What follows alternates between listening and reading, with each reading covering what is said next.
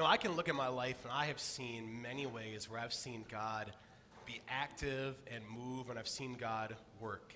And based on things that I've heard from many of you, I'm confident that many of you have seen that too. We can look back and you're like, okay, I've seen the hand of God here. And we gather to worship on a weekly basis because we know that God is the author, the creator of life. Sin brought death into this world, but Jesus died for our sin and rose to give us new life forever and really to transform our lives now too. We know these things and celebrate these things. But knowing those things, I have a question for you. Even though you've seen God work in these incredible ways and you know that he gives you life and transforms your life, do you know how God will always work in your life? Like, does God always do in your life what you expect him to do? If you're like me, the answer is no.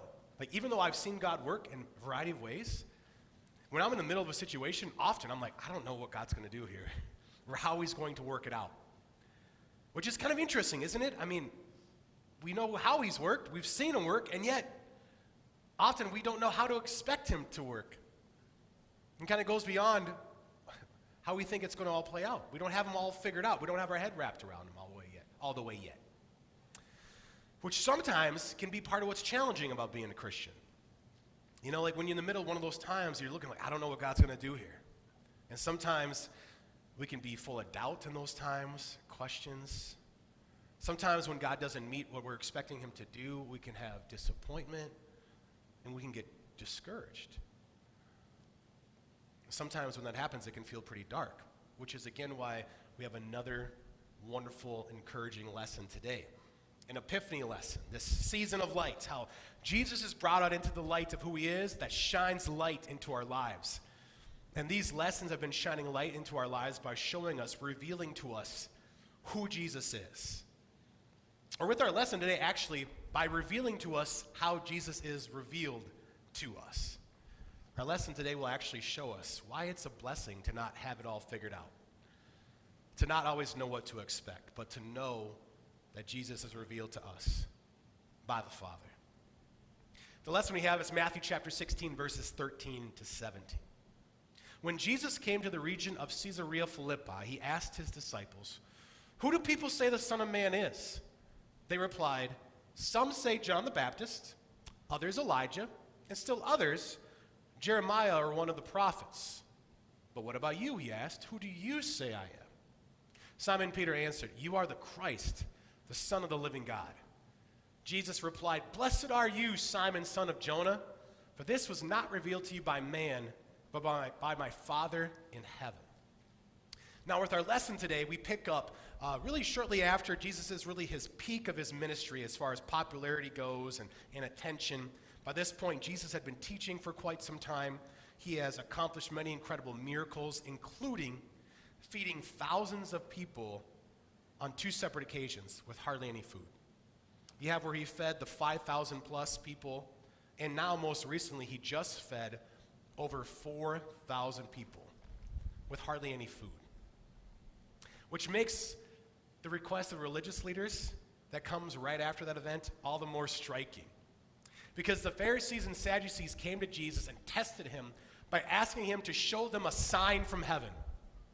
Talked about this a couple weeks ago when we were talking about miracles and we talked about hardened unbelief. Here Jesus, for the second time, has fed thousands of people with virtually nothing, and their request is, show us a sign. If feeding thousands of people with hardly any food isn't a sign, what is a sign? Like, what are you looking for? But this is where many of them were. They were just in this kind of hardened unbelief, or at least strong confusion about who Jesus was. And that took place amongst the religious leaders. They weren't getting Jesus' signs, but even his own disciples were really confused about him. We read in that background lesson how Jesus got in a boat with his disciples, and they went across, and Jesus tells them, beware of the leaven of the Pharisees. And he's talking about like their ideas, their false teachings. And his disciples, their response is, it's because we didn't bring any bread. Like, this scene has actually become like comical. I'm like envisioning Jesus' face. Like, seriously, you think it's because there's no bread? Like, I just fed thousands of people twice with virtually no, I'm not worried about bread. Are you kidding me? Like that's why he says, like, how is it you don't understand that I was not talking to you about bread? Be on your guard against the yeast of the Pharisees and Sadducees. And our lesson actually goes on, then they understood. And yet for some reason at this point, there's so much confusion about who he was and what he came to do. And it's in the midst of this confusion that we have our lesson that shows us how Jesus is revealed by the Father. In our lesson, Jesus, we're told, when he came to the region of Caesarea Philippi, he asked his disciples, who do people say the Son of Man is? Now that title, Son of Man, it's an Old Testament title actually, that Jesus takes and uses. It's his favorite way to refer to himself. It's a really significant term. We're not going to dig too much into that today, but just know Jesus here is talking about himself. So he says, okay, who do the people say that I am? And he gets this interesting response. Some say John the Baptist, others say Elijah, and still others Jeremiah or one of the prophets. It's like the people looked at Jesus and are like, okay, with the things he's doing, what he's teaching us, and what he's accomplishing, they try to figure out who he was or what category they should put him in. And remember, by this point now we have where John the Baptist, he had died, he had been killed. And so some of them apparently looked at Jesus and were like, well, you know, he's calling people to repent of their sins. He's talking about the kingdom of God. That's what John the Baptist did. So some people were thinking, well, maybe he's John the Baptist. They put him in the John the Baptist category. There are other people, though, who looked at Jesus and thought, actually, maybe he's Elijah. And you could kind of see how they would see that Elijah was a prophet in the Old Testament that God did some incredible miracles through. And remember that Elijah also is the one who didn't die a regular death, but actually was taken up into heaven by chariots of fire. Chariots of fire is not just a song. It's actually a thing in Scripture where Elijah's taken up into heaven that way. And so there was this thought Elijah would return. And so many people were looking and like, well, maybe Jesus is Elijah. So they had an Elijah category. They thought, well, maybe that's who he is. But then still others looked and said, well, you know what? He really seems like one of the prophets. And Jeremiah specifically they mentioned. You know, the prophets who called out God's people for sin. Jeremiah was one who lived during the time of the Babylonian captivity, called them out for their sin. He called out the religious leaders. Well, Jesus does a lot of that. But then also Jeremiah had words of hope of the restoration of God's kingdom. Jesus is doing that too. So maybe he fits in this category. Maybe he's actually Jeremiah. They have all these different categories, and various people are fitting them in different places. But then our lesson goes on to say that Jesus then turned the question to his disciples. Okay, but then how about you? Who do you say I am? Where do you put me? Well, Peter jumps up, and which makes sense. Peter is that one who was always like, he'd be the first kid in class to raise their hand all the time, and you have to call on somebody else, you know, because he's always speaking up. This is Peter.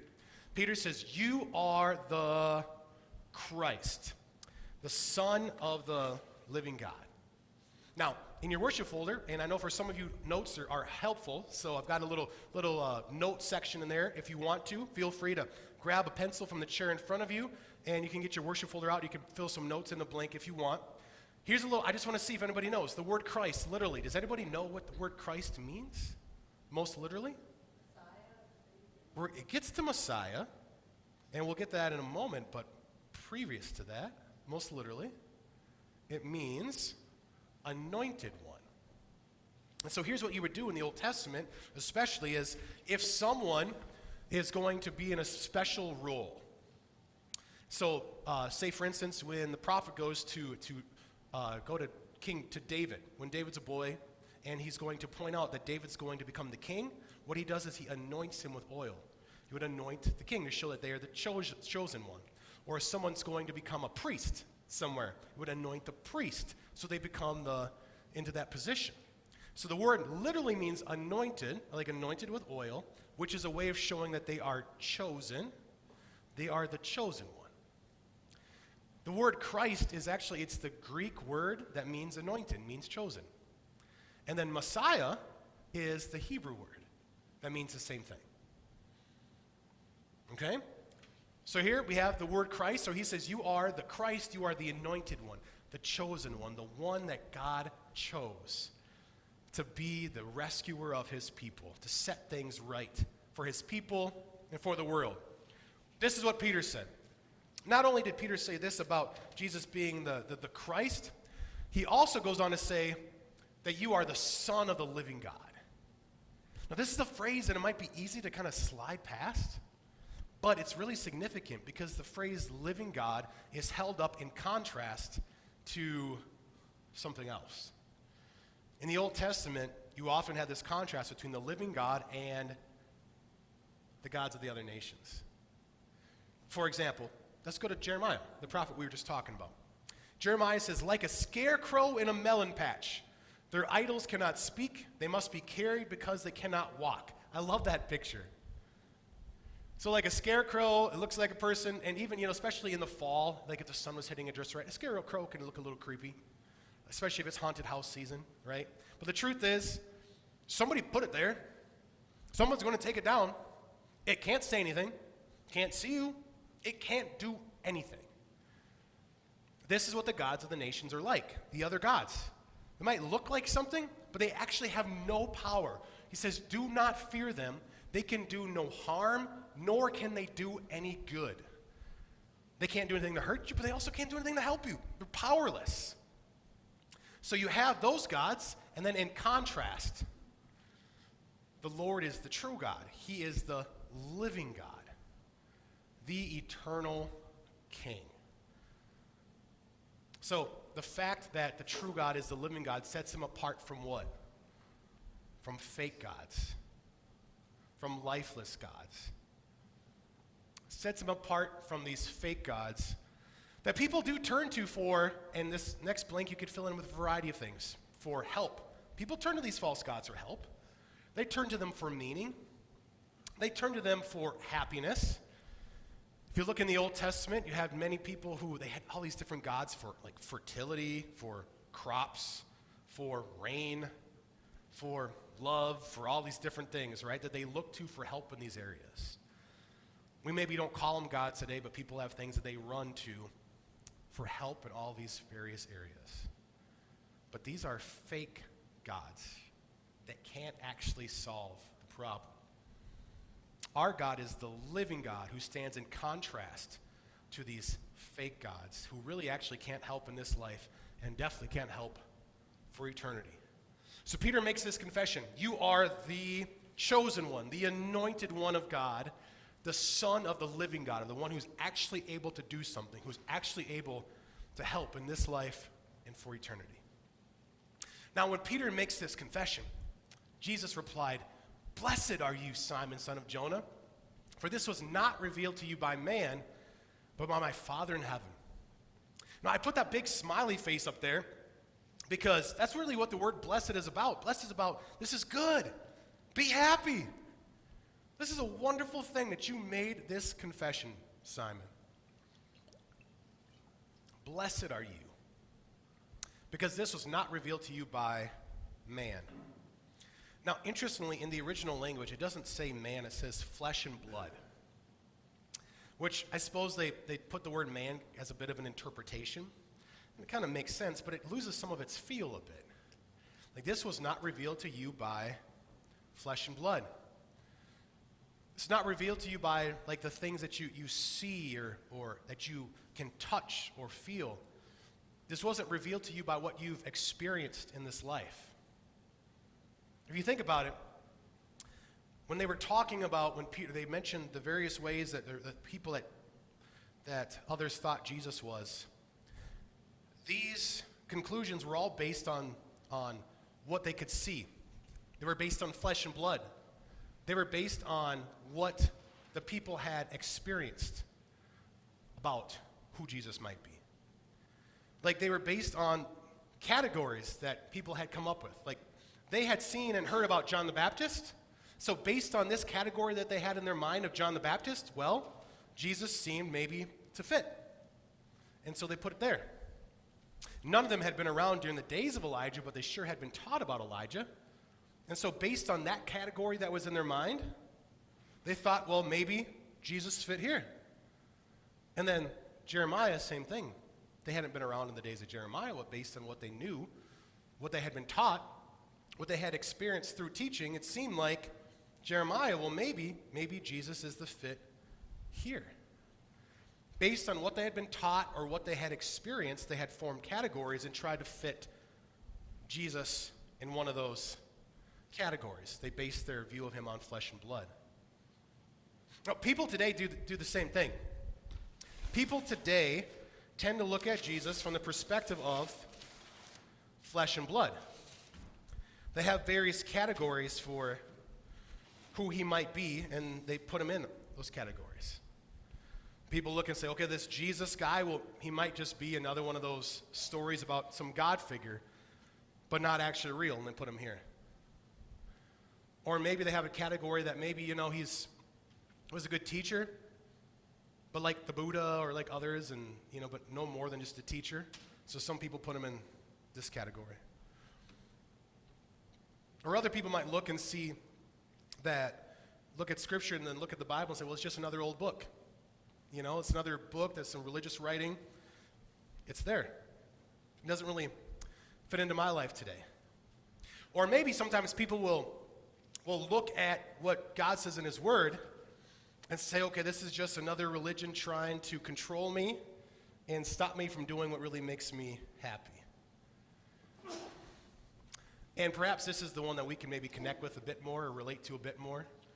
Because even as Christians who know the truth of Jesus, we still have this sinful nature that doesn't like to submit to God's ways.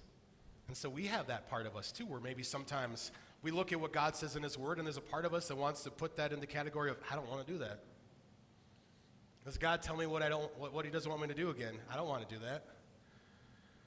Or we look at what God says in his word, and maybe we've been trained by our culture to be skeptical about God, and so we look at a section of God's word, and instead of trusting that there's an answer to it, and it's good, and God is loving, we're like, it seems like one of those sketchy parts of God's word again.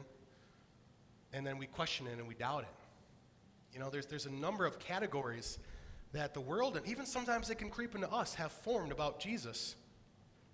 And we will tend to, based on flesh and blood, based on what we've experienced, try to fit Jesus in one of these categories. But Jesus says, this revelation about him is not fitting in one of those categories. Actually, this revelation that Jesus is the chosen one, the anointed one, this is from the Father. The fact that he's the anointed one, this is the true revelation about Jesus. This is not an answer, a conclusion that's reached just by flesh and blood, by your own experience. This is given by the Father.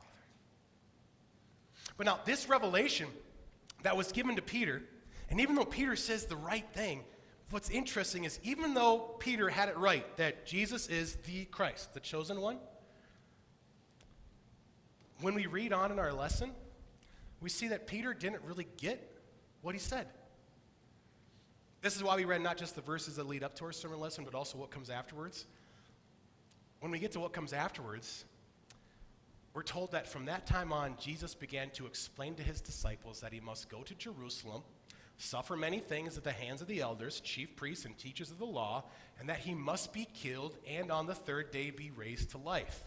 Which, by the way, just put a little note of this, is when you read the Gospels and they're so confused when Jesus dies and then he rises again, he literally told them exactly what was going to happen.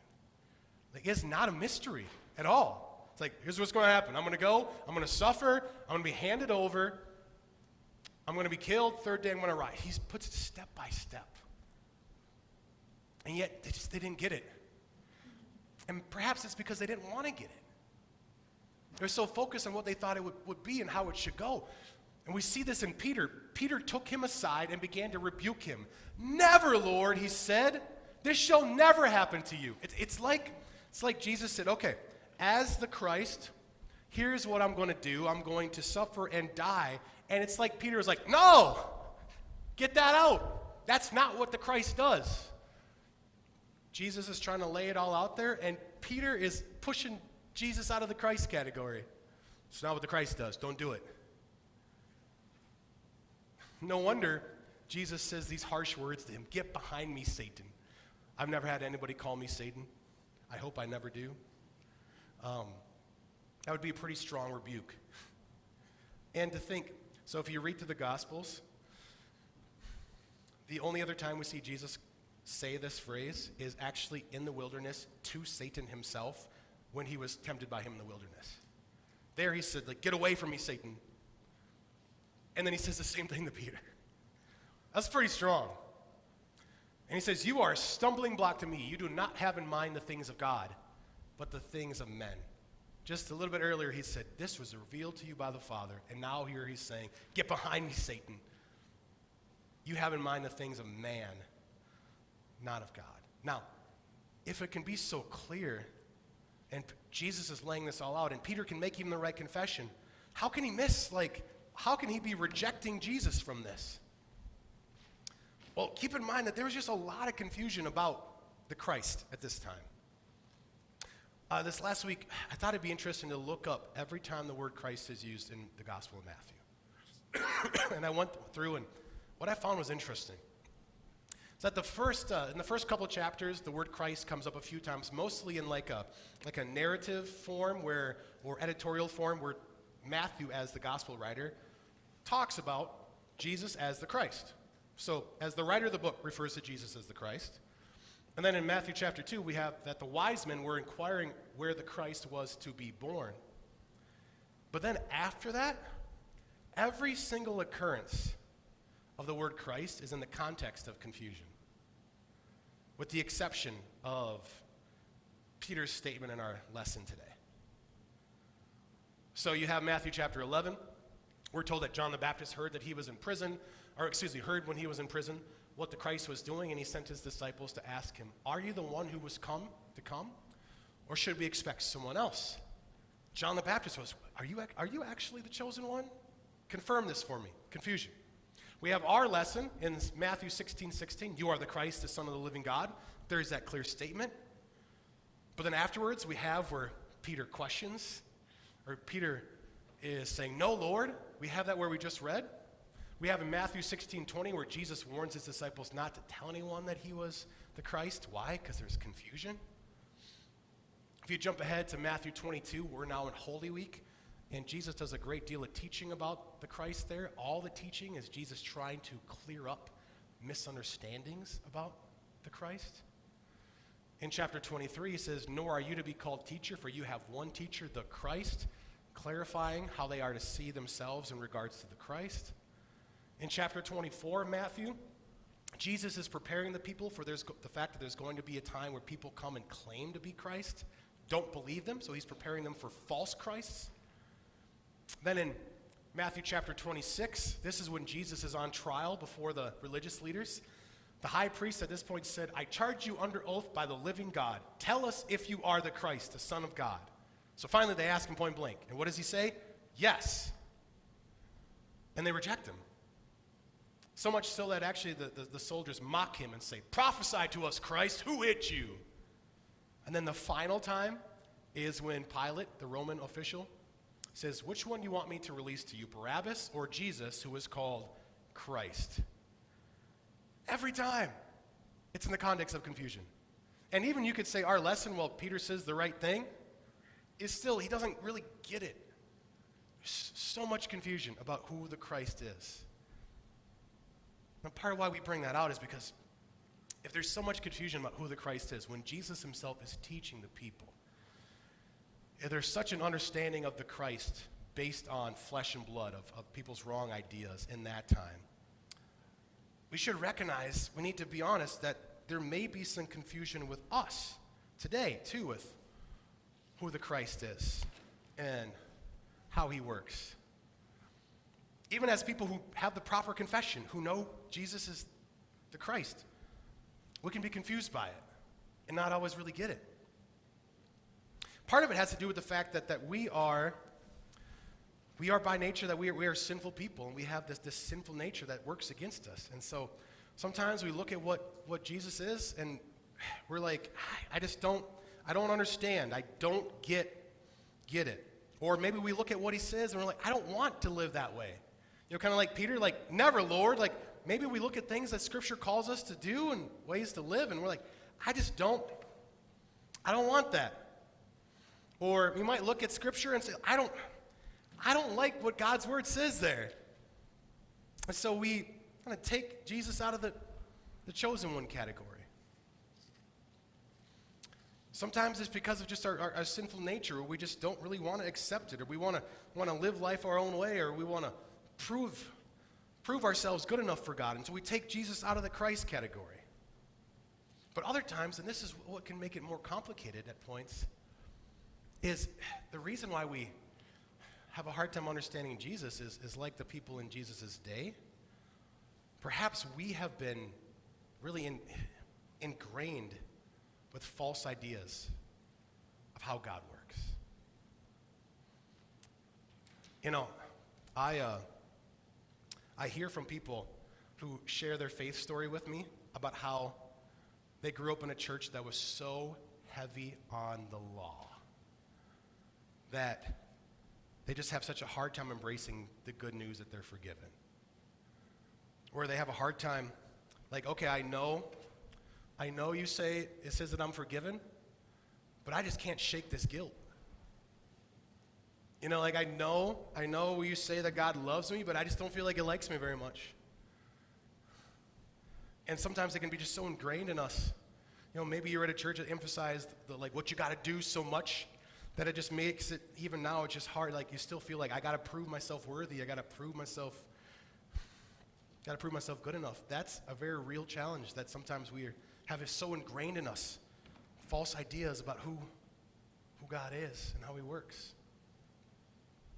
And sometimes it's from something we've experienced in this world, and maybe it's the people who are supposed to show us what God is like, and they've done such a poor job of representing Jesus to us that we can't accept him as who he says he is and that he's the Christ.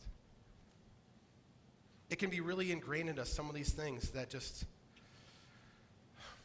it's hard to really believe what Scripture actually says. Or maybe we were brought up in a family or a church tradition that was really restrictive. Sometimes churches come up with extra rules. Okay, this is how Jesus works. So if he doesn't fit this rule box, that can't be Jesus, because that's not how Jesus works. Or maybe we were taught to underestimate how much Jesus can do. You know, can God really transform me? Can he really make a difference in this world? And we're just ingrained, and so we're not willing to receive it. But you know, that's why I'm so thankful that even though there was so much confusion about Jesus, and even though Peter himself didn't even get it, God never wavered on how the Christ works. Jesus never hesitated to fulfill his calling as the Christ. He still went all the way to the cross, to this scene that doesn't make any sense from a human perspective. And he went there and the world became dark. Why? Because on the cross, he took all of the darkness from our sin and our guilt, but also the darkness from just all the evil powers in this world and the lies in this world. It was all placed on him. So he could pay for all the wrongs we've done, and so he could absorb the darkness. So he could die with him, so he could break its power, so that you and I wouldn't have to live in the dark anymore.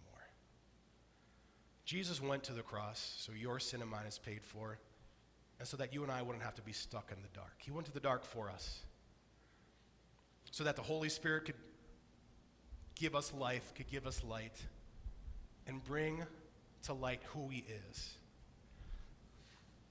by the revelation of the Father. And you and I now, we now have this opportunity. This opportunity today. In your worship folder, I've got this graphic towards the bottom of these arrows where it says flesh and blood in Christ. And here's the thing is our natural tendency would be to try to figure out who Jesus is based on flesh and blood, and try to understand God's ways based on our experience in our categories.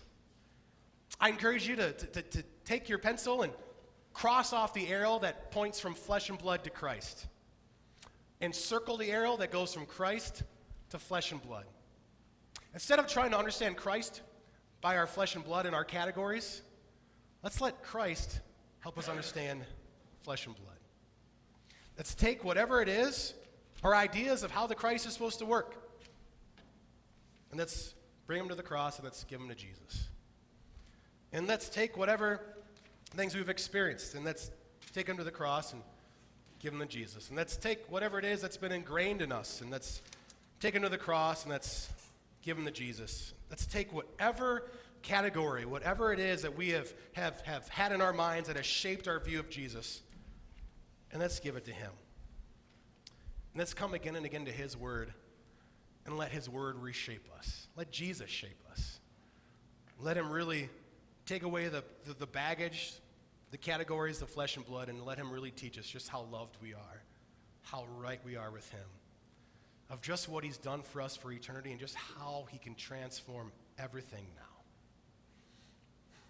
Let go of trying to have your head around all of it.